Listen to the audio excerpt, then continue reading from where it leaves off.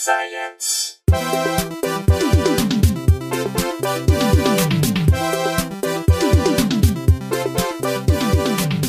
Hey everyone, welcome to Probably Science. I'm Matt Kirshen. I am Andy Wood. And I'm Jesse Case. We got a returning guest. It's been a while. Back in America. Although there's no need for you to be that given we're recording remotely. You didn't come over just to do the podcast. You came over for all sorts of other reasons. Yeah, but it's a fantastic Tara Flynn. That's Tara's voice. Hey, Tara. Hi, guys. I came over specially, and here I am in a closet in Silver Lake. I don't know what's going on. This is mad. That's not a metaphor, right? No, it's literal. You can come out as being from Silver Lake. There's nothing to be ashamed of these days. I would love to be from Silver Lake. I should be so lucky. It's So how's your trip been? It's been lovely. It's our first big trip since the pandemic, and my husband Carl is from here, so it's been really lovely for him to see everybody. And it's just been a weird few years for all of us, and yeah, it's been great to be back and see people. Be so lovely and have some sunshine. That's been nice. Well, I'm so glad that the news cycle has calmed down. Right? You know, I'm so glad it's finally over and we can relax. And everyone can just chill out. God, go ahead. Sorry. No, I was just going to say that we're all no longer in a state of existential dread. It's really lovely. Yeah, absolutely. Just no fears about anything. Zero. Now, Tara, I would imagine COVID, if I remember correctly, because I have quite the memory, you can't smell anything, correct? That's right. Yes. No that sense is of smell. True. Zero. Yeah. Zero at all. Yeah, unless I can, if it's like smoke that's quite dense and I can taste it. If I can taste the smoke, I know it's there. But yeah, unless it's tasteable, no. So is it hard for you to figure out if you had COVID? If you already just out of the gate have a symptom, you know? Well, I reckon I had it the very first couple of weeks of lockdown, like in 2020, because I had that classic cough and I had a fever. But 2 days before, I could taste a sort of metallic taste in my mouth. So I reckon it was COVID. But back in those days, back at that early stage, you couldn't get a test. They were being saved for people in really dire need in the hospitals. So I'll never know for sure, but I did get that metallic taste in my mouth. So yeah, I guess I compensated in some way. That is a symptom? I haven't heard that. I don't know, but I guess if it affects the olfactory nerves, then yeah. I think it's from the cage that they put you in when they think you're infected. Yeah. Okay.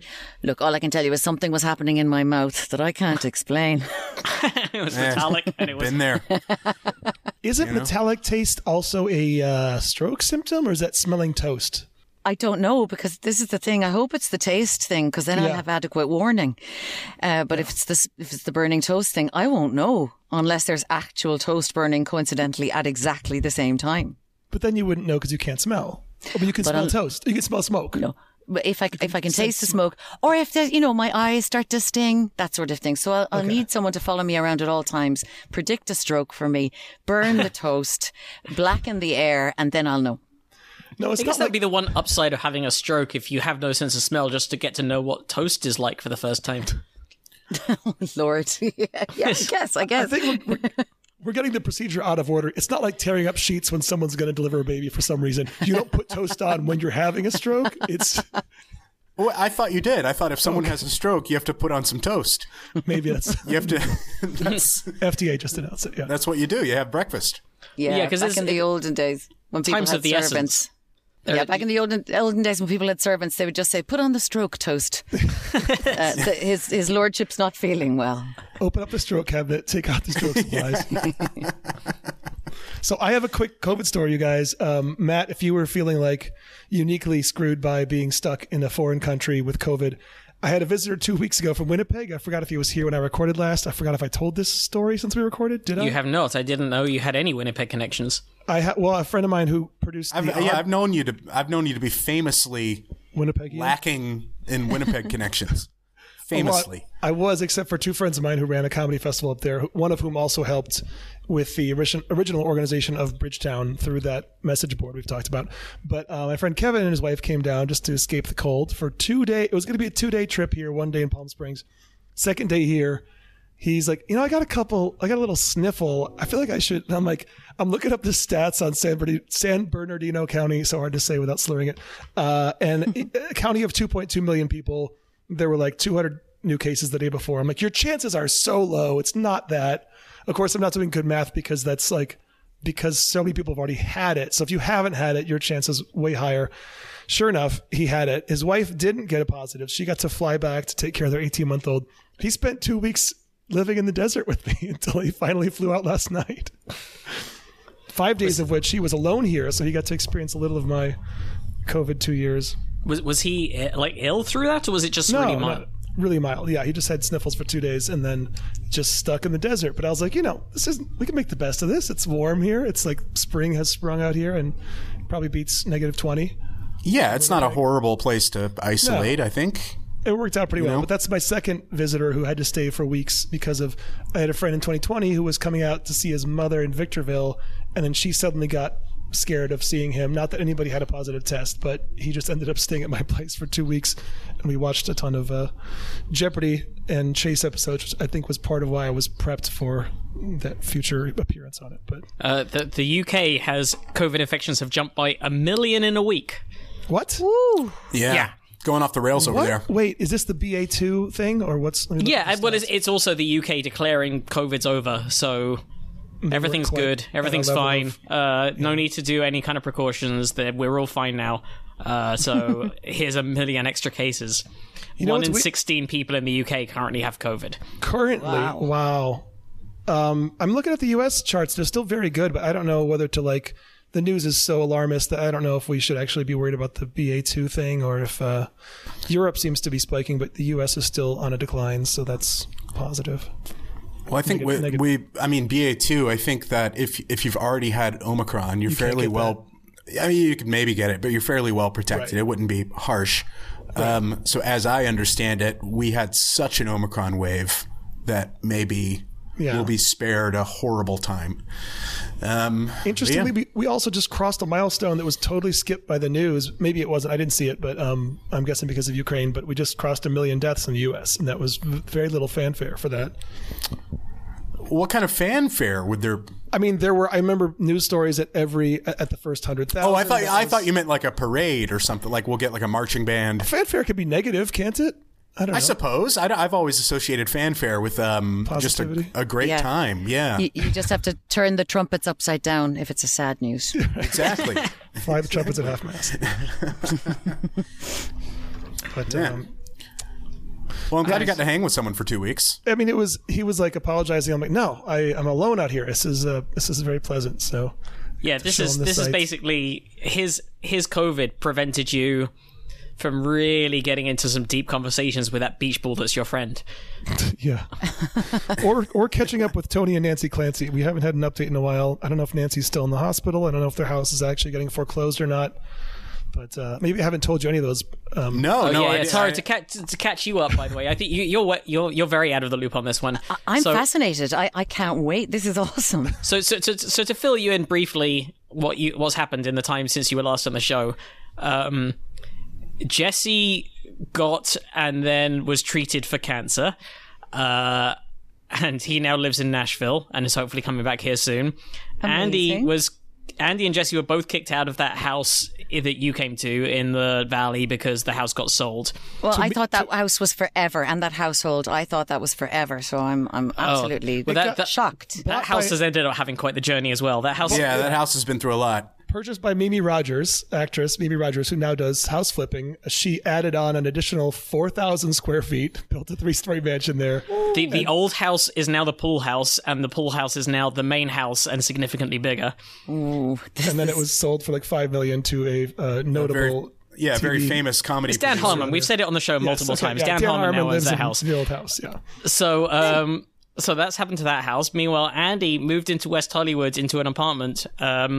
But then just before the pandemic, bought a place in Joshua Tree to be a kind of like holiday home Airbnb thing. And then COVID happens and now he lives there.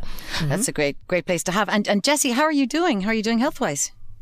I'm doing okay. I have to, it was very aggressive. It was a very aggressive, cancer. But when you're youngish, I was 29 when I got diagnosed, they can really kick your ass with the treatment, So I had a good outcome, but I mean, there's still some, I would say all the lingering effects are from the treatment, not the cancer itself, Wow, that's harsh. I'm so sorry, but I'm glad you're doing okay. Oh, it's okay. It's better than the alternatives, I suppose, I'll take it.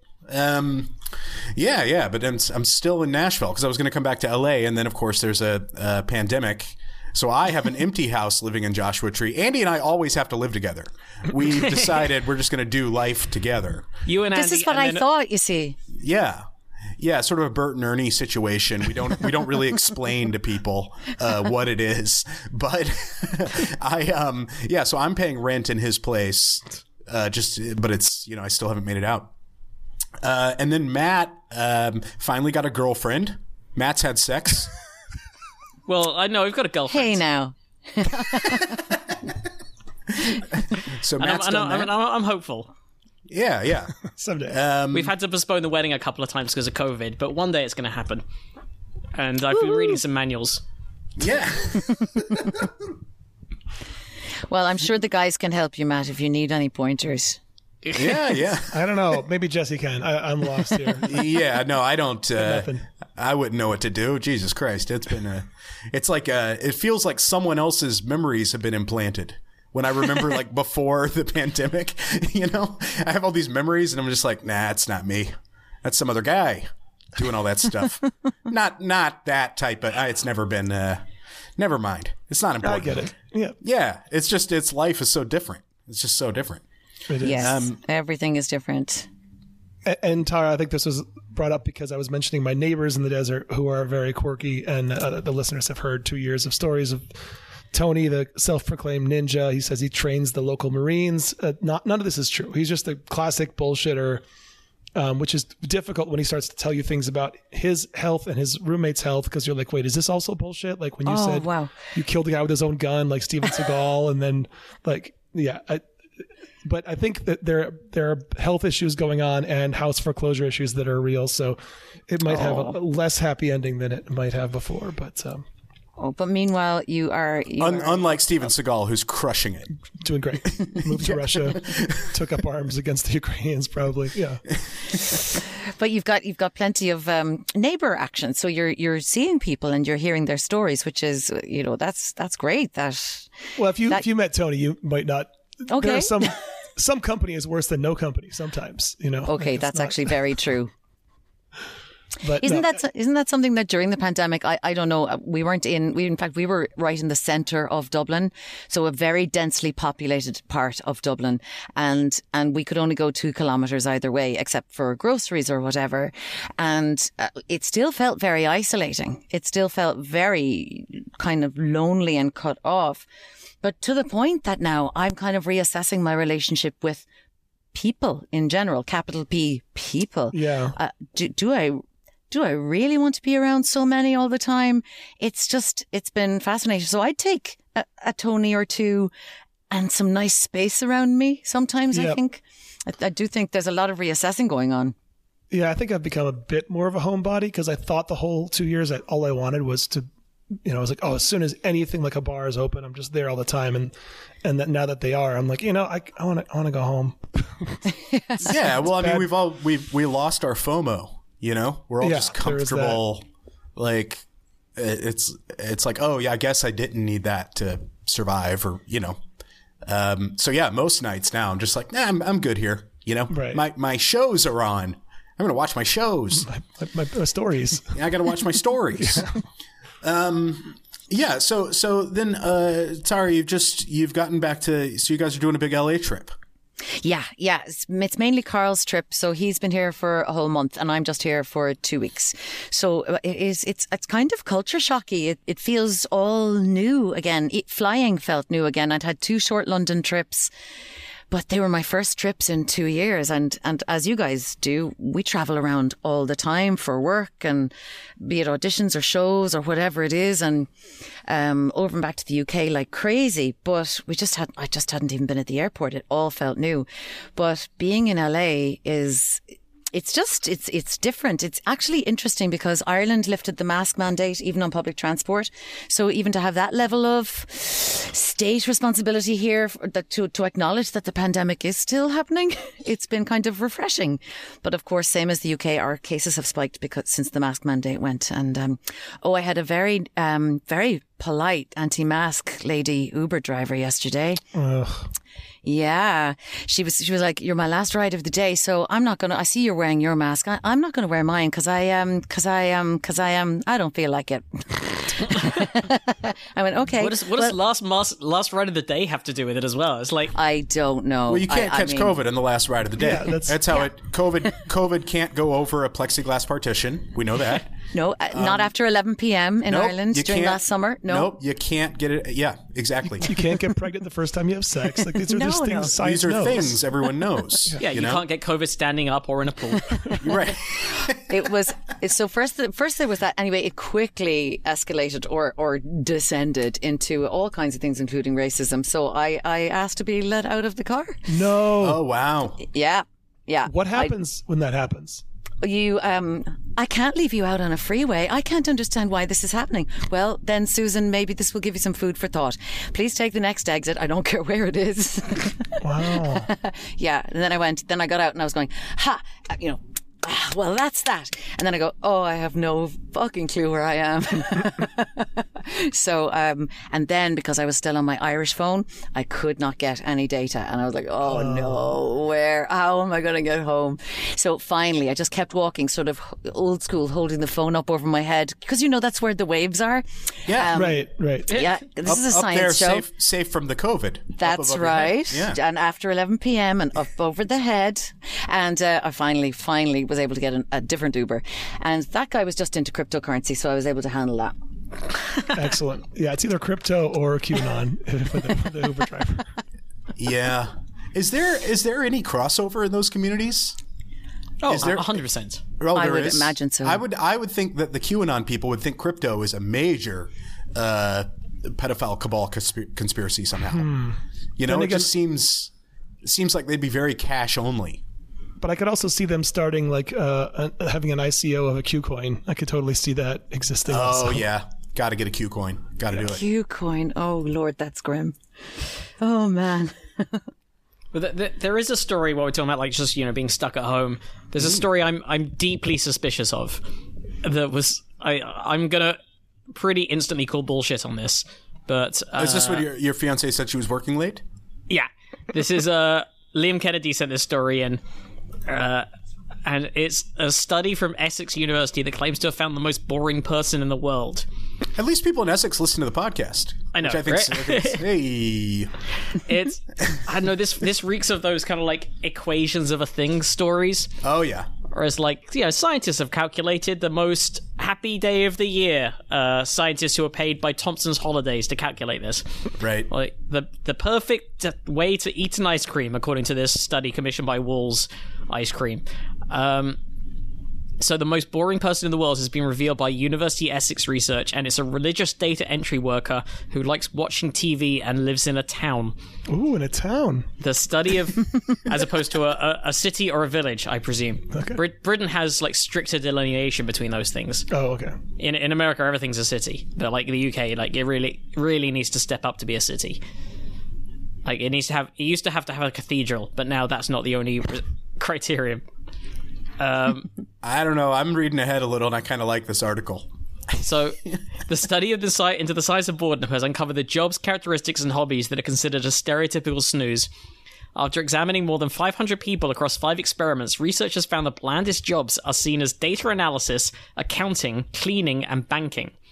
The paper, published in Personality and Social Psychology Bulletin, love this next part, also discovered the dullest hobbies were seen to be religion, watching TV, bird watching, and smoking. I didn't know smoking was a hobby. I didn't know religion was a hobby. Nor is religion. My 2 hobbies are a creed by which I live my life and an addiction. What I like doing is my hobbies. I like painting those little Warhammer figurines and Jesus. Those are my 2 hobbies. When I'm bored of a weekend, I get together with a couple of friends and believe in a deity. That's what right. I do that for a couple of hours a week. So boring people were also perceived to shun large settlements to live in small cities and towns. Led by the Department of Psychology's Dr. Vidyan van Tilburg, the research revealed that stereotypically boring people are generally disliked and avoided due to preconceptions. I mean, I'm glad they said stereotypically, because have any of you ever lived in a properly small town? Really small? 8,000 people, Joshua Tree? Yeah. Okay. Yeah. So my town growing up, Kinsale in County Cork, was 2,000 at the time. Wow. Yeah. And the drama, the high drama. Like, I mean, it was not boring. I'll tell you that.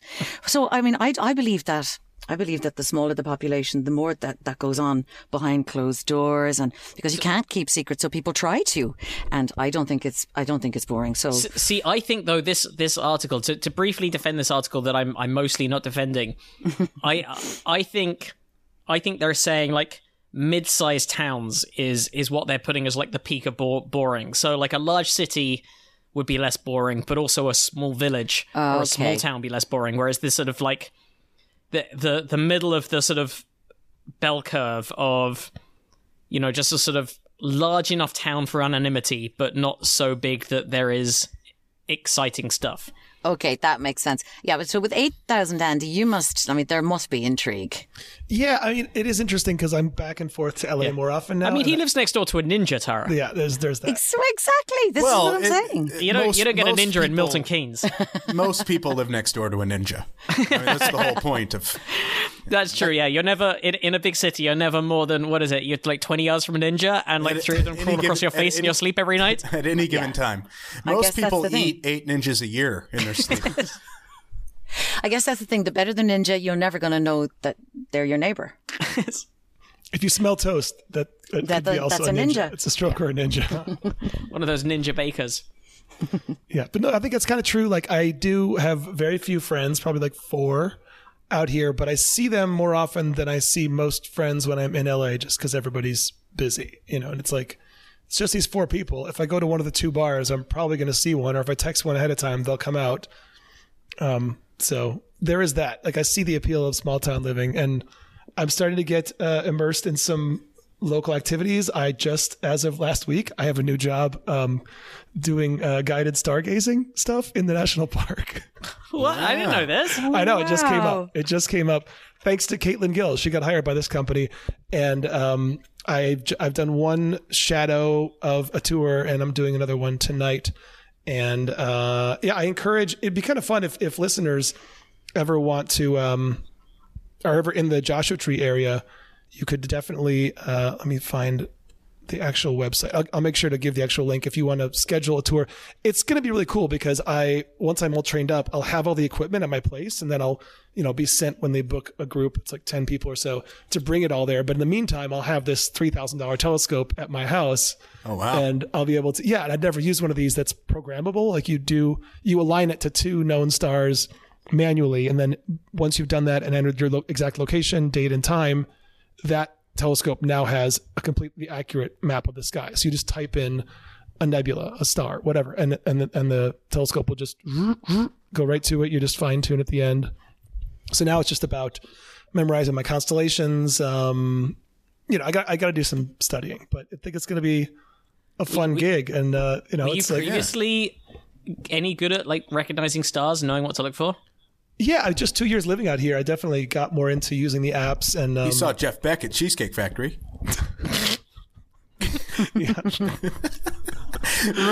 Remember, Andy? That was Stu's story. Oh no, I didn't. I thought that was totally random. I love that as a fake celebrity sighting. But so Tara, this article's great because Andy and I think, lived with statistically the most boring person. And That's true. It may be the most boring person. So it says here, the top 5 most boring hobbies: sleeping, religion, watching TV, observing animals, and mathematics. And aside from the math part, I mean, who was a salesman? He might be the most boring guy. But, like everybody, you have like a fun story you whip out at parties. And so I heard this story like 20 times, and his big story was seeing Jeff Beck at Cheesecake Factory. And it just made me sad. It was just a really sad I don't know. It was crazy. It was right there. It was Jeff Beck right there. What did Jeff Beck get? I don't know. Yeah, I mean, I think he ordered some sort of macaroni something, you know? And I'm just sitting there. That's so Jeff Beck. I'm in the same room with Jeff Beck, just eating, you know? But these are the details we need to make it a story. I agree. Your poor friend, he just wasn't taking it all in. Yep. It does say here that the irony is that studying boredom is actually very interesting and has many real-life impacts. These papers show how persuasive perceptions of boredom are and what an impact this can have on people. I love that they put that in their own article. Yeah. Studying boredom is actually totally cool. Well, also, have you seen what the second most exciting job is? Number 1, apparently, is performing arts, so go us. Yeah. Number 2 is science. That's you guys all the way up there. Suspicious that a scientist puts that there. I know, they're just inserting themselves. Yeah, number 3 is journalism. Then number 4 is blogging. Yeah, health professional and teaching. So this is all very, very close to what the people who are involved in both creating the study and trying to share it. Mm-hmm. Also, how is science one of the most exciting jobs and mathematics one of the most boring hobbies? That doesn't track for me. Well, I think the criteria for excitement as a hobby. How is it done as a hobby? I mean, maybe like, is that Sudoku? What is that? Well, that's not math though. So I don't know. I don't know any mathematical hobbies, I suppose. I mean, the Count on Sesame Street gets a great kick just out of going from 1 to 10 or whatever. Right, and he's not boring. I guess that's a hobby. He's not boring. He's a vampire. He's a handsome devil as well. I think it's a profession. He's paid for that. You think the Count gets paid to count? I think they probably... I'm sure he does, but I reckon he'd also do it on his own time. Probably. I feel like he gets paid to put on the cape and the monocle, but he does the counting for fun. Yeah, just out of his heart. By the way, Matt, did you skip the line about what people may expect to be paid in order to have to spend time with one of these boring people? I did not. Say that? Oh, you said that. No, I did. I did not. I skipped over it. Yeah, is that referred to later in the study? It says people may expect to be paid a minimum of £35 a day to spend time with them as recompense with these boring people. They figured out how much you have to get paid to be around a boring person. By the way, when we're talking about science and Sesame Street, this story I saw going around again the other day, and I hadn't heard this before a couple of days ago, that this is apparently true, that there was a proposed plan that didn't get past the planning stage, but it was in the mix, and NASA has confirmed this, that amongst the original crew, potentially, on the Space Shuttle Challenger, which, as we all know, ended in tragedy, potentially was going to be Big Bird. Like, actual Big Bird. Like, Carol Spinney in Big Bird costume. I feel like this is like a Mark Wahlberg on 9/11 thing. Like, Big Bird could have stopped that. Right. You know what I mean? It's a bird. Like if it wasn't already horrendous enough watching, like, every kid, like, I don't know, pretty much every kid in America and many kids around the world watch the takeoff and the explosion in their class, particularly because they have the teacher on board. But can you imagine how much more horrific it would be if actual Big Bird was one of the crew? Good Lord. Oh, Lord. But also how amazing that would have been, seeing Big Bird walking to the craft in full flight suit with a helmet. Yeah. Man. And it's weird, too, because, like, they would just get someone else to be Big Bird, and then kids would be like, why can't you bring back the other astronauts?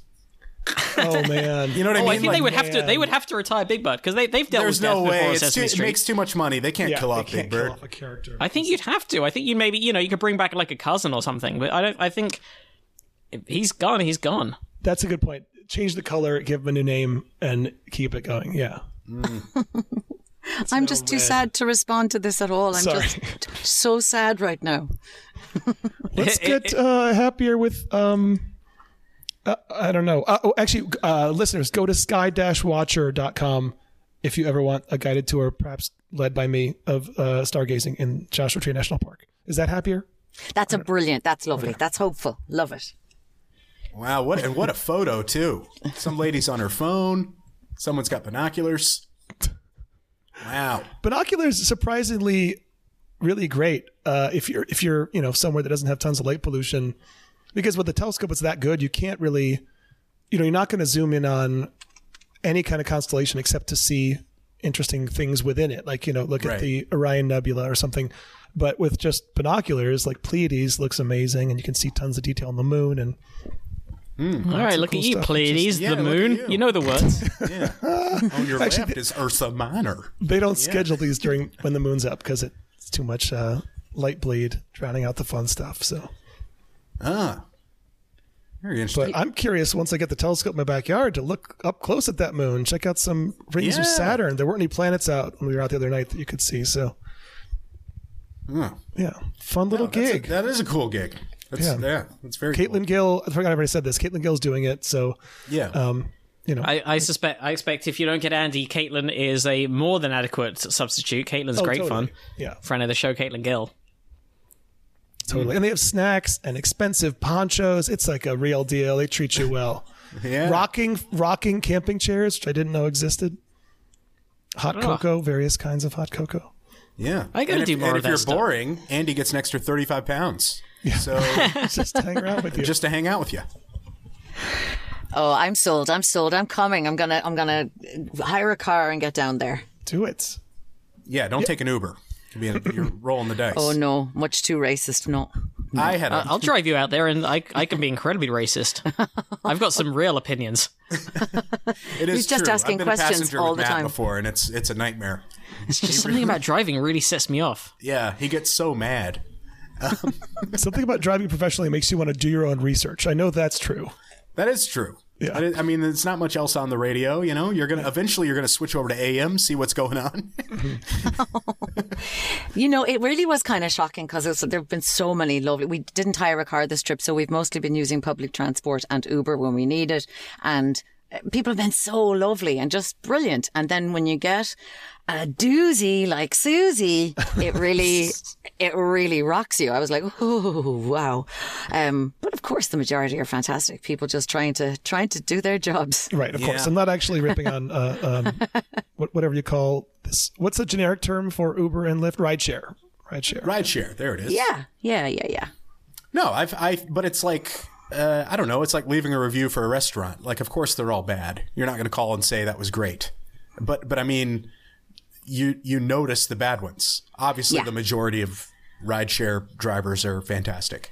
But, but I'd say like maybe 1 out of every 20 goes off the rails, some conspiracy nut. That's the one I remember. And by the way, what happens with the reviews? Is it just kind of like mutually assured destruction? You both give each other ones as you part ways, you think? I tried to leave room for, please have a think about this. This has never happened before. This has never happened to me. And I said, I'm going to leave you an okay star rating. I said, I'm still going to tip you because you've driven me just fine. I said, but I can't continue this ride. And I said, so I just wanted to, I didn't want to leave a 1 or complain or anything like that. But I just went, and I mean, the mask thing alone was kind of shocking. Yeah. Particularly because they ask you, are you definitely going to be wearing a mask? And And so I just wanted to, I don't know. This is such bullshit. I'm such a total tool. But basically I just went, yeah, I'm going to leave her like a 3 and I'm going to tip her because she's working and not much, but I wanted her to go, because if she just was able to get away from that exchange by going, what a fucking Irish bitch, then... I don't think she'll work out that you're Irish. She's probably going to pick a perfectly random country. Just fucking New Zealander. Yeah. Over there I'm from. Over there. Yeah. I once had an argument with someone in the security line at an airport because he was like shoving ahead, and I said, I can't even remember what the full like annoying... But we had like a little sort of couple of words between us, and then as I walked away, he's like, fucking Australian prick. And I was like, I'm just going to let him think that. I'm going to let him malign an entire wrong country. Yeah. I mean, it's a service industry job. It's not crazy for you to expect. It'd be like if you're in a restaurant, you order something vegan and someone's like, okay, I'm bringing you a burger. Like, what? No, I asked for not meat. It's funny. Yeah.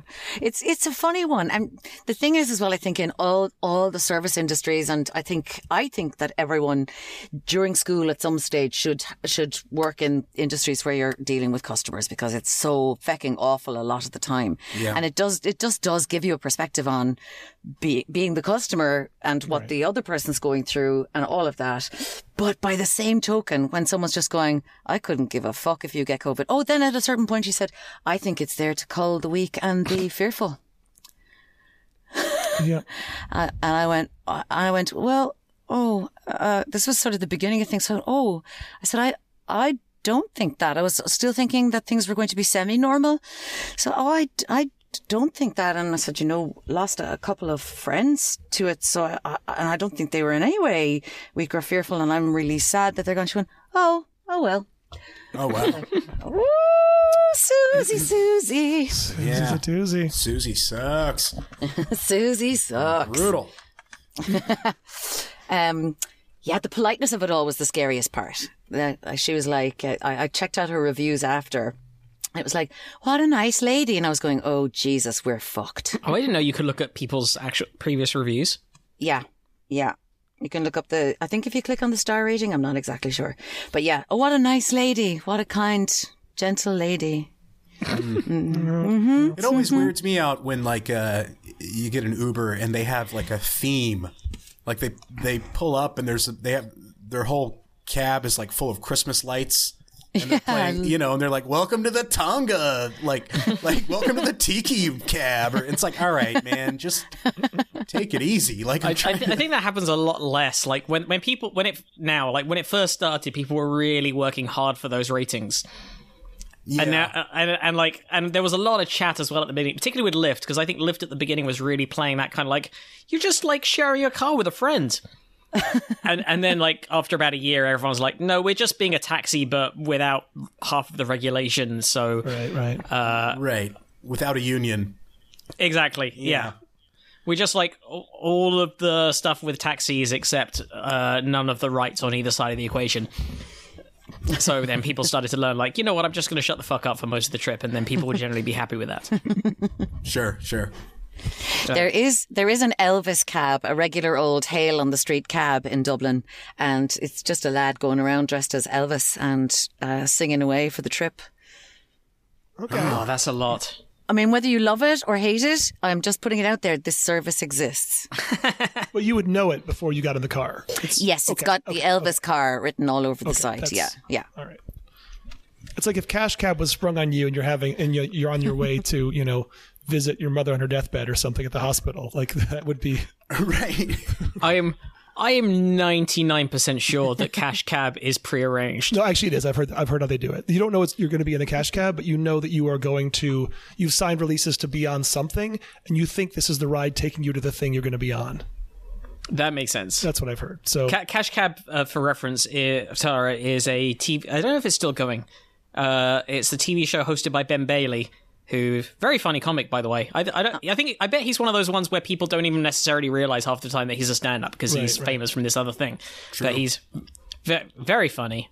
He used to have a bit about applying for jobs that I loved. I still think of every so often.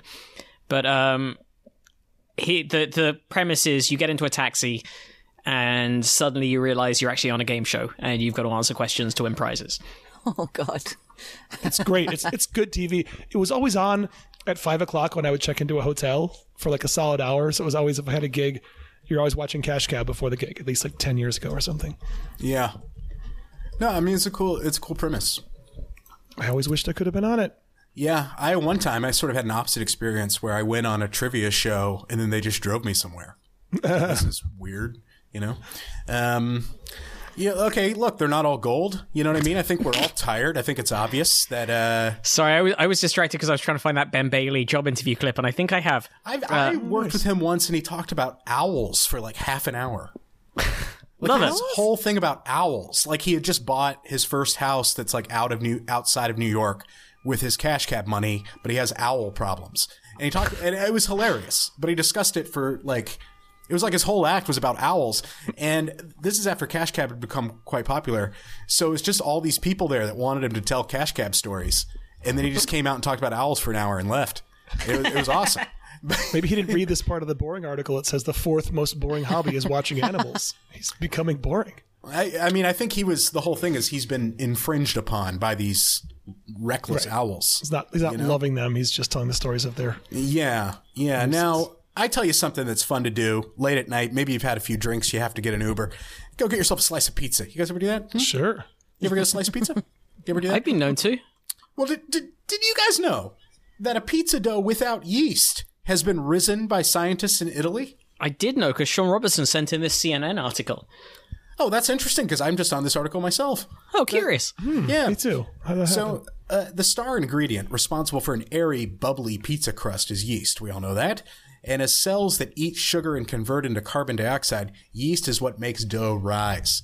Yet Italian scientists have discovered a way to make pizza dough without it. Because of a severe yeast allergy, Italian materials scientist Ernesto Di Maio, M-A-I-O. Mayo? See, because this feels horrible, but I just keep thinking it's Mario without, and it's a typo. You know? It's me, Di Maio. Yeah. Yeah, Ernesto Di Maio. Well, he has this horrible, horrible yeast allergy, okay? And he can't eat traditional pizza, which is a tough deck of cards to be dealt while living in the birthplace of the iconic dish. So he embarked on a journey to make a Neapolitan pizza dough that would rise without the help of yeast. And the results of the culinary and physics experiment, they were published Tuesday in the journal Physics of Fluids. Great journal. Okay, I gotta recommend it. So the invention, it's grounded in deep knowledge of what's going on while cooking, says Di Maio. He says, we had fun in the lab. The research team included a chemical engineer, PhD student, who was working as a pizza chef. They use simple ingredients, right? Tap water, iodized sea salt, and flour, and processes to prepare yeasted dough and yeast-free dough so they could compare the two. They even used a time-lapse photography setup to see how the rising process affected the final structure of both yeast and yeast-free doughs. And they measured that the yeasted dough became more elastic and grew in area by roughly 20%, while the other dough barely changed over time and slightly decreased in area. Mm-hmm. So they're like, ugh, this is fucking horrible. What are we going to do here? And their previous experience proved pivotal in making up for the absence of the yeast. Di Maio had studied how bubbles form in polymers, including polyurethane, which is used as a component of paints, varnishes, adhesives, and foams.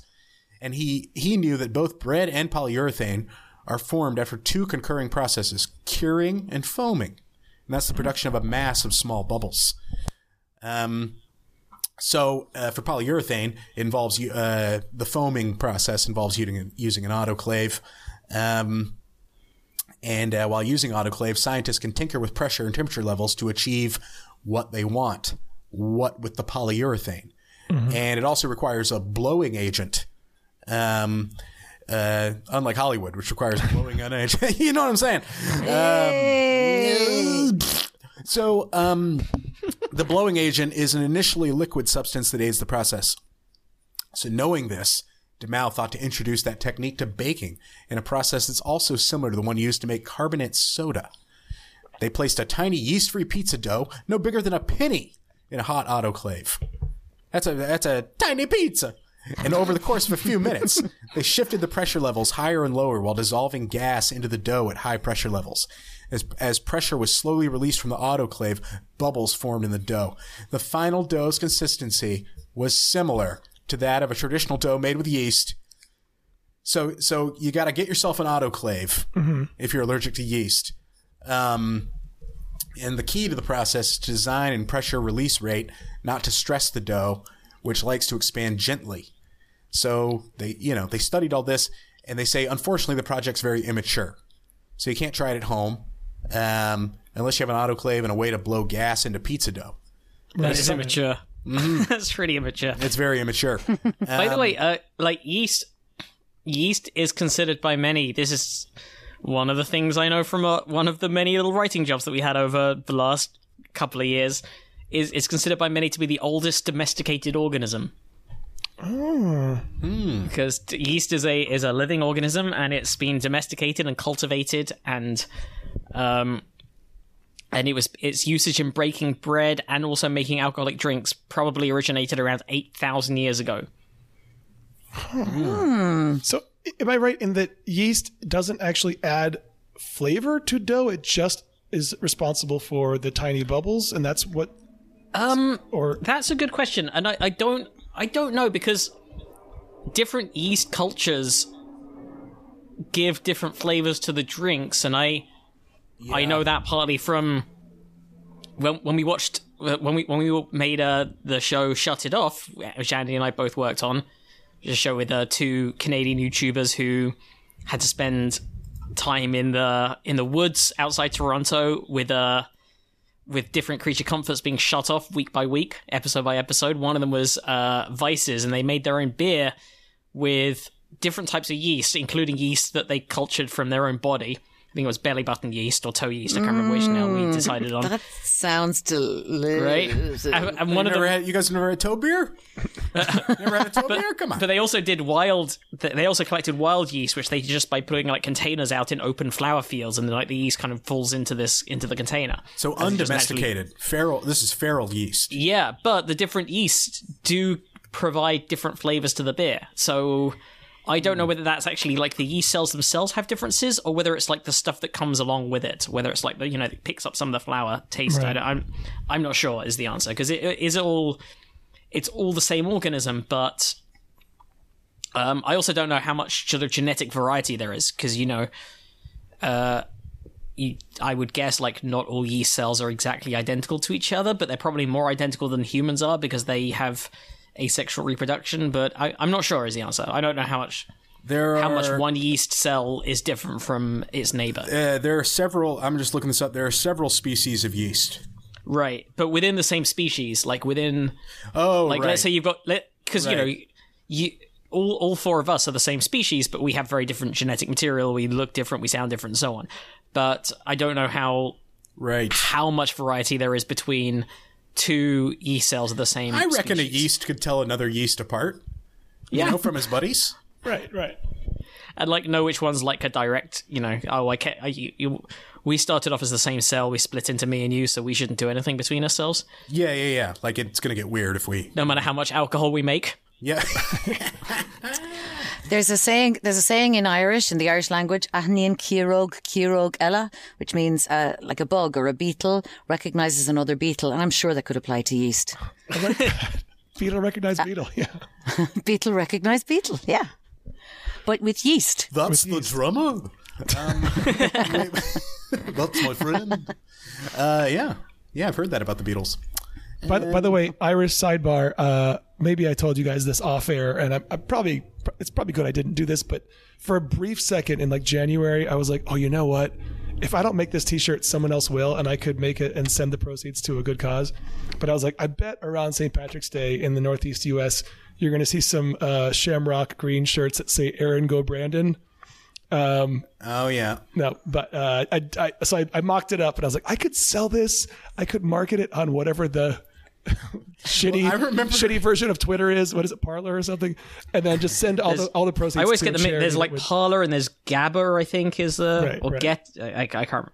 But I read it by some friends like, don't put this into the world. And I was like, it's funny if I send the proceeds to something that would piss off Trump fans. I remember Andy, you and I were living together, and it was like election day. I think it was the 2012, like the Mitt Romney Obama election. And I don't know why this was so funny to me. You had this idea to make a bunch of I voted stickers, but they just say I pooted. And you thought it was this like brilliant idea. And that doesn't sound like me. I'm not sure. No, it really does. You're like, it'll say I pooted. And it'll be really funny. It'll be really small. And it'll be the same size, right? And you have to look closely to see. It's just like if someone notices and it says I pooted, it'll be funny. And I was like ready to like invest everything I had. I'm like, this is obviously the most genius idea that I've ever heard. Are you sure that's me? I'm positive. Okay, it doesn't sound like me, but I'll go with you. Yeah, it's so unlike you that's why it was so funny to me. Like I'm like you don't say pooted. It's the weirdest. All right. I want one. So if you have any mock-ups, I would buy them from you. Midterms. I pooted. Let's do it. Yeah, you pooted. Wow. By the way, Jesse, I had a story. I don't know if you want to get into stuff related to your cancer. Yeah, let's do it. But I think you might have talked about this in your treatment process. The colon tattoos. Is that a thing that came up? Mm-hmm. Yeah. No, I'm tatted up in there. Yeah. Well, there's a new kind of ink, and I suddenly just the link suddenly doesn't work that I posted in our chat here. But colon ink article. Let me reopen it and just send the link. And Tara, it's not a medical thing. They're just like, while we're in there during the surgery, do you want anything cool? Like just some tattoo flash, an anchor. Yeah. Something like that. I love it. Why not? Why not? Yeah. I'm finding a different link because that link is dead right now. Okay, I got it to work. So the colon might be the last place people would consider getting a tattoo, but endoscopic tattooing is an important medical technique for marking colorectal lesions for surgery or follow-up. True. Today, scientists report a next-generation ink for these markings that diffuses less and is more biocompatible than existing inks. The new formulation... Guyton sent this in, by the way. Yes, thank you for that. The new formulation could make it easier to identify and remove complex colonic polyps and tumors. Researchers say they'll present their results today at the spring meeting of the American Chemical Society, and this was as of 5 days ago. According to the American Cancer Society, colorectal cancer is the third most diagnosed cancer in the U.S. I didn't know that. And the second leading cause of cancer-related death. Jesse beat that. It's amazing. Well, it's one of the most deadly. Because it's like the first in both. I think is breast, but then it's just so much more prevalent. Yeah. So at the time of your colonoscopy, I guess they can remove small polyps usually, but larger complex lesions are often referred to specialists or surgeons for later removal. And many times these are flat, very subtle lesions. There's a need to mark them so that the specialist going in later can find them, says Raul Panala, a gastroenterologist and associate professor of medicine at the Mayo Clinic in Arizona, who is involved in the research. To do this, doctors inject a commercial ink, typically made of carbon black, a couple of centimeters from the lesion, a process known as endoscopic or colon tattooing. And the commercially available inks have high contrast, but once they're injected, they rapidly diffuse around the area of the spot, explains Subhadeep Duda, a graduate student at Arizona State University who's presenting the work at the meeting. So the specialist can be lost as to where to find the lesion. Also, some inks can trigger inflammation or diffuse into other tissues, possibly causing side effects. Therefore, Duda, Panala, Jordan Yaron, and Kaushal Rigi wanted to develop a new type of colon ink that could overcome these limitations. To give this ink a strong dark color that would be easy to see under the visible light of a colonoscopy, the researchers chose metal-derived nanoparticles. They combined the nanoparticles with different amounts and types of polymers that adhere to the submucosal surface in the colon, preventing the ink from diffusing.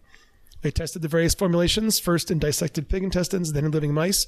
Because mouse intestines are so tiny and so difficult to work with, the researchers injected their inks under the mice skin as a model system to gauge diffusion, inflammation, and imaging efficacy. From our preclinical studies so far, the contrast is looking good, and our ink spots are very concentrated. And it says you can choose between designs, including a Tasmanian devil and mom around an anchor. Mm-hmm. Yep. One of my favorite Richard Payne jokes. This is like, I remember being taught at school that the monks at the time, have you guys heard of the Book of Kells? It's like a giant Bible or biblical tome that the Irish monks back in, not yonks ago, ages ago, pre-medieval times. And you can look at it in Trinity College. It's on display 1 page per day. So it'll take you a while to read it. But basically what happens is they did all this beautiful work on vellum and things. But the monks around the same time, when they were engraving things, they would always engrave the underside of things, the stuff that wasn't visible to most people. Because they felt that holy God, if holy God is your thing, that holy God could see everywhere. Mm-hmm. So I say, this is just the bodily version of that. What a beautiful thing. Yeah. And I'd let a monk up in me. Sure. Let a monk up in you. Let a monk up in you. Yeah, sometimes try to let a monk up in them guts. That's a monk. Just let a monk up in them guts. Yeah. As they used to say in the monasteries. Mm-hmm. Yep.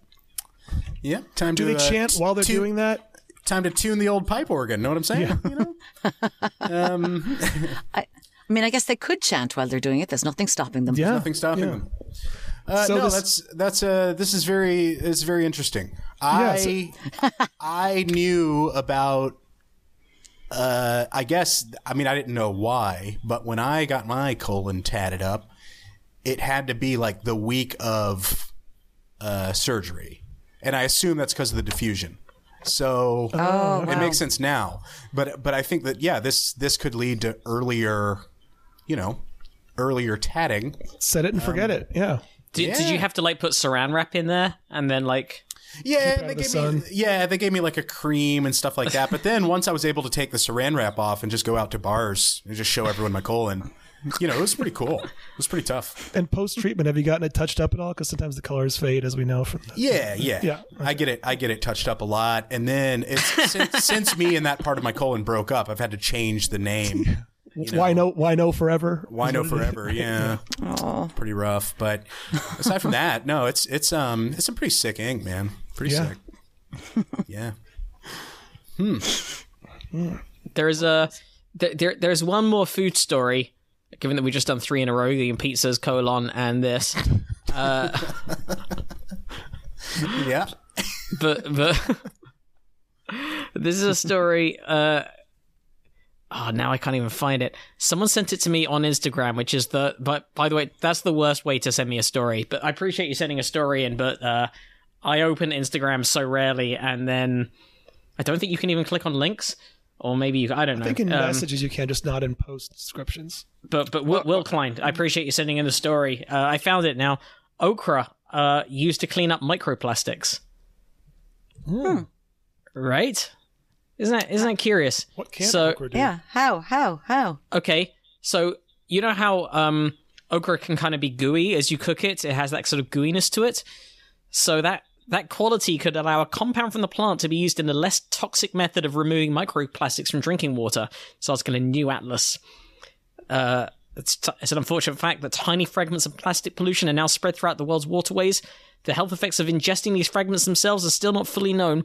The one danger lies in the fact that these particles could absorb pollutants from the environment and pass these pollutants on to us. In order to remove plastic microparticles from municipal water supplies, water treatment plants typically add chemicals known as flocculants to the water. They form into clumps which the particles stick to, and the clumps are subsequently removed from the water, taking these microplastic particles with them. I didn't know that either. But flocculants such as polyacrylamide can themselves become toxic under certain conditions. So Dr. Rajani Srinivasan and colleagues at Texas Tarleton State University looked into compounds that would be safer if extracted from several food-grade plants. They found that polysaccharides from okra paired with those from fenugreek work best at removing microplastics from seawater, while those same okra polysaccharides paired with those from tamarind were best for use on fresh water. Those are 2 delicious combinations, by the way. Okra and tamarind. Yeah, both sort of like good, sort of Asian, like South Asian curry kind of flavors. Maybe a little bit of East Asia as well in there with the tamarind. And some Vietnamese. Also a big part of like when you're making a michelada? Isn't that tamarind? Yeah. Delicious. So all in all, depending on factors such as the ratio of the polysaccharides to the water source, the plant-based flocculants performed either as well or as better than polyacrylamide. And importantly, they could be used in existing water treatment plants without any alterations to the facilities or processes. Scientists are now investigating how well other combinations of plant-derived polysaccharides will work on specific types of microparticles in water from a variety of sources. So, cool. Good work. It's a good... I mean, there's someone for everyone, guys. Do you remember when Oprah first came on the scene in the late 80s and there were like ads sort of playing on the fact that this is probably a name you haven't heard before? And it was like, not okra, Oprah. Does anybody else? Really? No, my gosh. Old as dirt. I don't remember that. But yeah. But like Oprah's so famous now, you probably have to do it the other way around to advertise the vegetable. Yeah. Definitely. Yeah. Oh my gosh.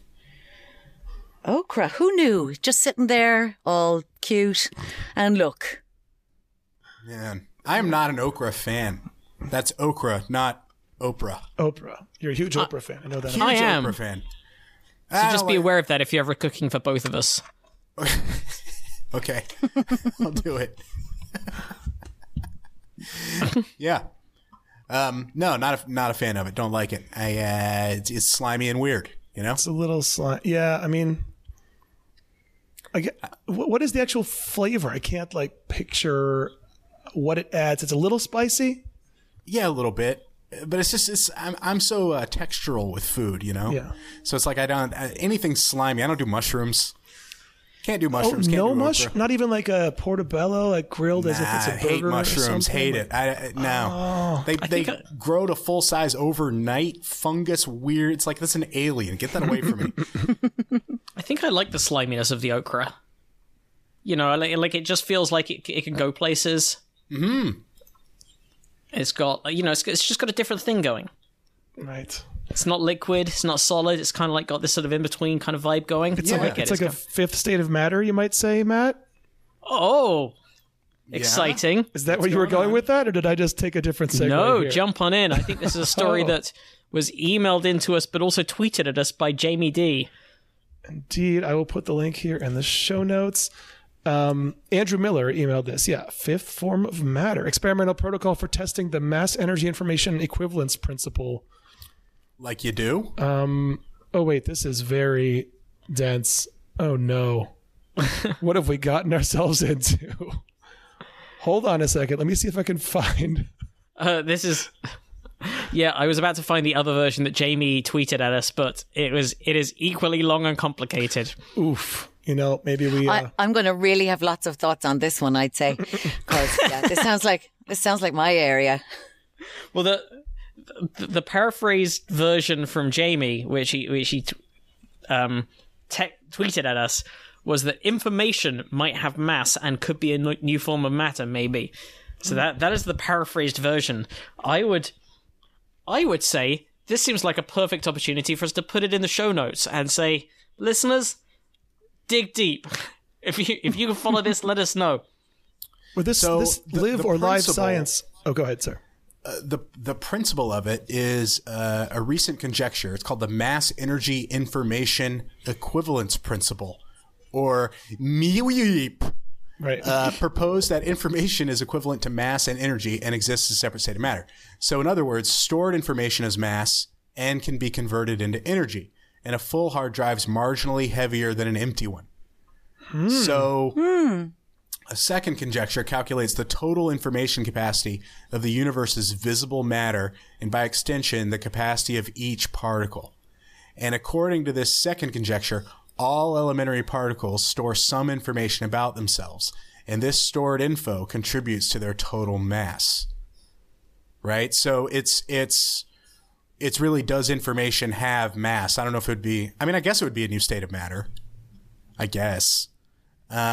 So this whole thing was to make a protocol for that, like to make a formula. And this guy, Vobson, argues that these two conjectures imply the possibility of measuring stored information via a particle-antiparticle collision. He proposed one such experiment along with a prediction for the released photons. The prime objective was to identify and develop an experimental protocol suitable for testing the two information conjectures. If particles do contain information, then this needs to conserve upon annihilation, producing some lower energy photons. And I predicted the exact energy of the infrared photons resulting from this information erasure. So, according to the analysis, an electron-positron collision should produce, in addition to two high-energy gamma rays, two infrared photons with wavelengths around 50 micrometers. And that's what kicked this whole thing off. They're like, oh, shit, we got to study this more. Because there's some leftover stuff, and we think it might be information. Yeah, this is some stuff that I've read about, and every time I do, it just breaks my brain. Like, particles contain, like, what is it, like their own metadata? Like the album and artist? Like, what does it mean for a particle to have information? You know, it's just did we just not intuitive to me. Has this guy accidentally discovered the soul? You know what I mean? It's just like some weight that lifts upon death. Like, is that what's going on here? Is the soul just information? Is that what's happening? 27 grams or whatever? Do I have to rethink everything now? If you're thinking loads of thoughts, does your head weigh more? That's where I'm going with this. That's all I have. I'm really sorry, but I'm thinking about it now. No, don't be sorry. That heavy is out. the head that thinks the thoughts. Yeah. Heavy is the head that thinks. So you would think that the more memories you have, you'd have a heavier head. Right? I mean, maybe so. Maybe by some almost imperceptibly small margin. Yeah. Okay, I'm going to start weighing, for science, I'm going to start weighing my head. And when I go, you can weigh my head on the last day and see if there's more memories in there that with actual, Well, you have to go get more weight. memories. You have to go take more Ubers and things. And then, then we'll weigh your head again. I'm planning to. You can weigh my head at the end of this week. They say when you die, every Uber ride flashes in front of your eyes. I don't know if you know that. I've heard that. I've totally heard that. Yeah. I'm so sorry I told you guys that now. I should never have told you guys that. No, it's very... I mean, I also relate to it, or don't relate to it. I'm impressed by it because I'm such a pushover or something that I would just put up with it and just go, or whatever, but it's really like something that you stuck to your guns and were like, don't do this. This isn't okay. No, well, there were a couple of deal breakers that I didn't want to bring your podcast down with, but they involved slavery, so I had to get out. Yeah. Oh, yeah. Yeah. Just to be clear, this is opinions about slavery, not like actual slavery that she was doing. No, she wasn't. Though I wouldn't put it past this woman. Ubering and the slavery. What have you got going on? What did you do during the pandemic? Well, I pivoted from my old job to Ubering and the slavery. It's gig economy. Like, everyone's going to be doing whatever they need to do to get by. You got to hustle. You got to wake up. You got to hustle. If you're going to be driving, do some human trafficking. You know what I'm saying? Yeah, but do both. I swear to you, Andy, I think it would have been a deal breaker for you too. I think you'd have gotten out and walked. Good. Because I remember being in a car with Laurie Kilmartin. We talked about this on our podcast, en route to our show at Sketchfest, and we passed this anti-abortion protest, and Laurie just rolled down the window and just started screaming at the people. and I was like, I would never have the balls to do that, but I'm on her side on this one, so I'm like, good on you, living your values. And it's Laurie, so she was probably yelling out some pretty impressive and hilarious things. It was, or at least accurate and scathing things. It was so weird that her kids were in the car, though. Like, you're just like, what, Mom? What? Man. We should wrap up the main episode and say one extra story for our bonus for Patreon patrons. But Tara, where can our listeners find everything you're doing? You're doing some always doing some like impressive things, some solo shows. I would love. Yeah, I've got a solo show coming up. It's a theatre show though, so it'll be hopefully at the end of this year. But it's with an incredible Irish theatre company called This Is Pop Baby. So they're on Instagram. I'm on Instagram at Tara Flynn IRL. In real life or Ireland, who knows? It's either. It's both. So Tara Flynn IRL. And I'm on a podcast on BBC Sounds with Marion Keyes, the author. So we solve all your problems on Now You're Asking with Marion Keyes and Tara Flynn. Available wherever you get your podcasts on BBC Sounds. That's what I'm supposed to say. So it is available elsewhere. But please try BBC Sounds first, everyone. So that's where I'll be for now. But any newer stuff I'll let people know on Instagram. Excellent. Thank you for having me, you guys. Thank you for doing it. As always, you can find us probablyscience.com. That's also where our show notes are, all the stories we cover, and the links to our Patreon and PayPal pages. Thank you very much, everyone who does that, and there'll be an extra bonus story for the Patreon people after this. And also probablyscience@gmail.com is the email address for any questions, comments, clarifications, stories you would like us to cover. We can find us on Twitter at probablyscience and individually at Jesse Case, at Andy T. Wood, and at Matt Kirshen. I believe that's all the things. Facebook/probablyscience as well. You can also find us on there. Tara Flynn, thank you so much for joining us. Yeah. Thanks for having me, guys. And see you next time. Bye-bye.